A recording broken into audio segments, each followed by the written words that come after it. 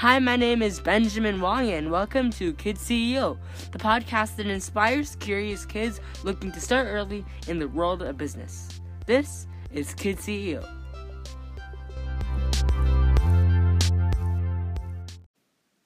Hi guys, welcome back to another episode of Kid CEO.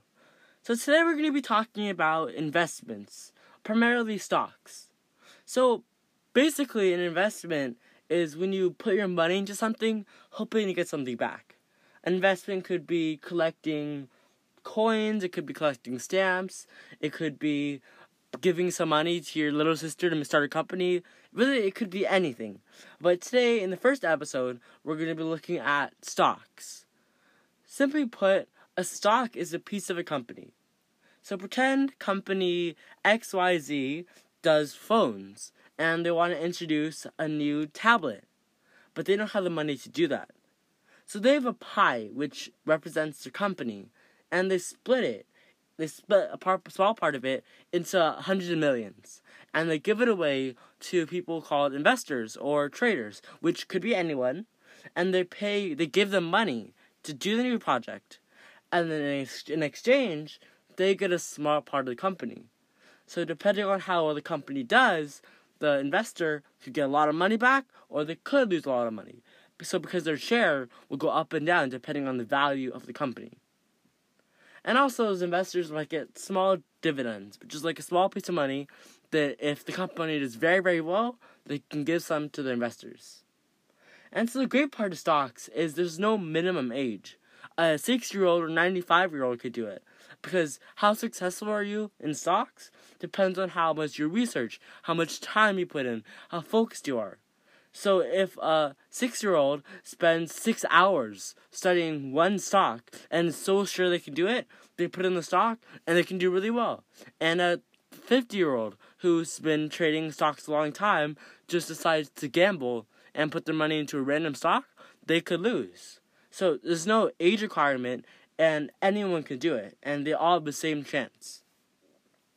And so, for things to look at in a stock, there's like 7 things I think that everyone should look at.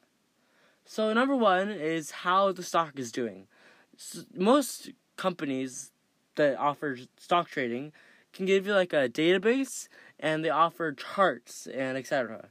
So you can look at, well, over the 5 years, how is the stock doing? Is it going up and down? Is it right now on a uphill streak, so it's doing very, very good? Or is it going down since it first opened? So depending on that, but actually, I think both of them are good things, because if the stock is going up, that means you know that they're on a trend. So if you buy it, chances are you're going to get more money. But if the stock is going down, but you believe and have faith in it, then you might buy it, and after a couple weeks, it might go back up, and it might make a lot of money. That's what Warren Buffett did. He bought Berkshire Hathaway, which was a textile company, and it was doing very, very bad. But he bought it and changed it. I'm not saying you should buy the entire company, but what he did, and sort of a company that was going down, and made it better. So also, number 2, I think you should look at the stock's ratings. Analysts give lots of ratings that have a big effect on the stock price, but also give lots of good advice. But if the analysts say that the stock's doing very, very bad and you should immediately sell it, don't 100% just go with whatever they say. I bought a stock last year, and a lot of people were saying to sell it. The buy to sell ratio was 0 people bought it to 2 people selling it. People just wanted to get rid of it. So a couple months later, there was a China trade war, and the stock lost, like $3, let's say. But after that, after a stroke of good fortune, that stock actually almost tripled. Actually, it did triple, did more than triple. It went from $11 to over $34. And that was one of my best investments. But I think number 3 is that the stock, you should look at its 52-week high.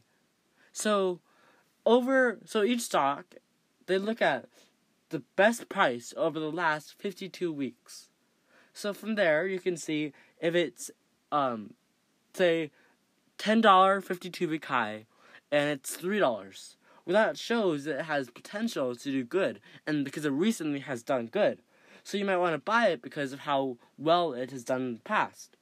But if it's a 52-week high, it's $10, and it's $10 right now, then you might buy it because it's doing good, but you also might be a little hesitant because it's at its high.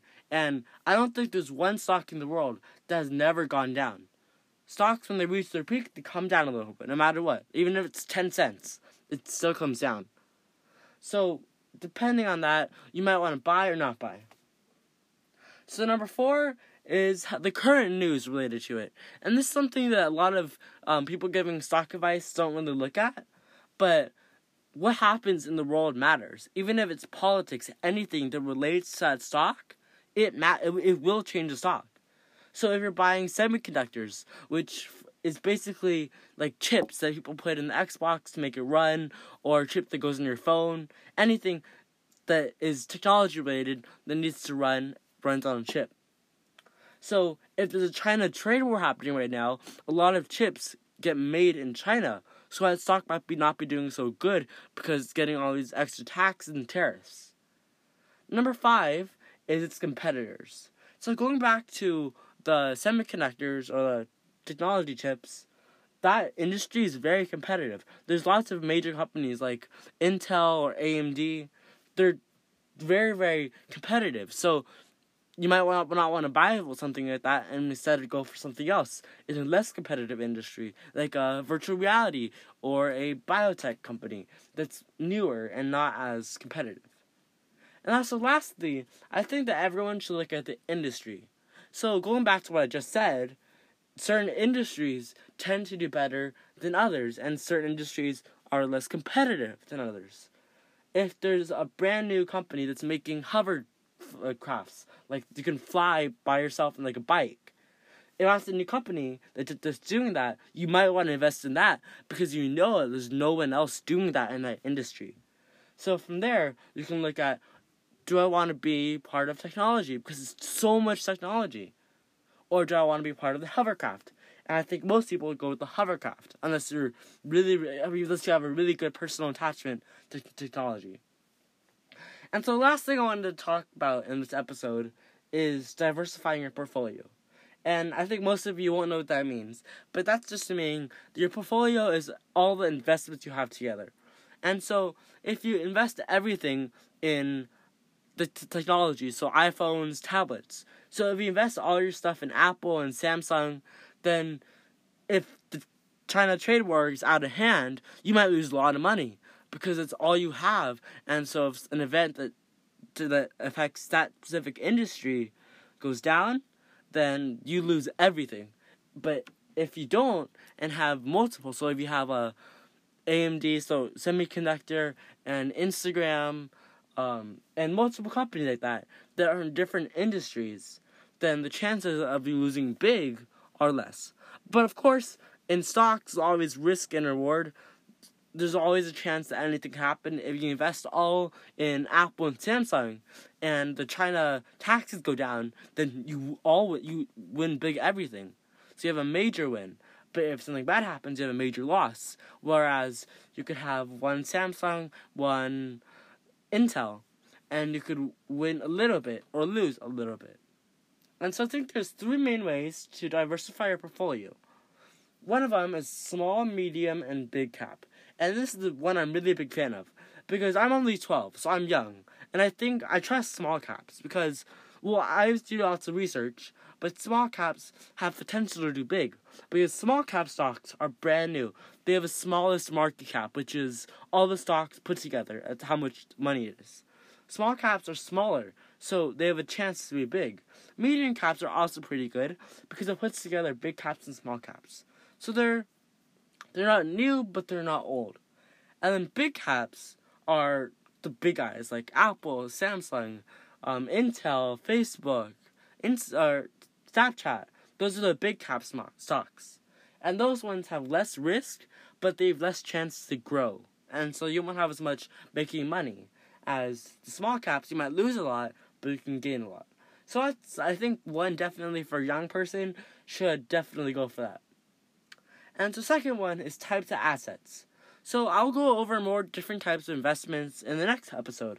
But you could have 10% of your portfolio be stocks, 20% be bonds, which I'll go over in the next episode. 70% could be exchange traded funds or mutual funds. And so if you can have whatever happens, you'll always some sort of be supported and get some sort of income. And so last thing is different industries. So going back to what I said earlier, you shouldn't have all of one company in your portfolio. You should have multiple industries.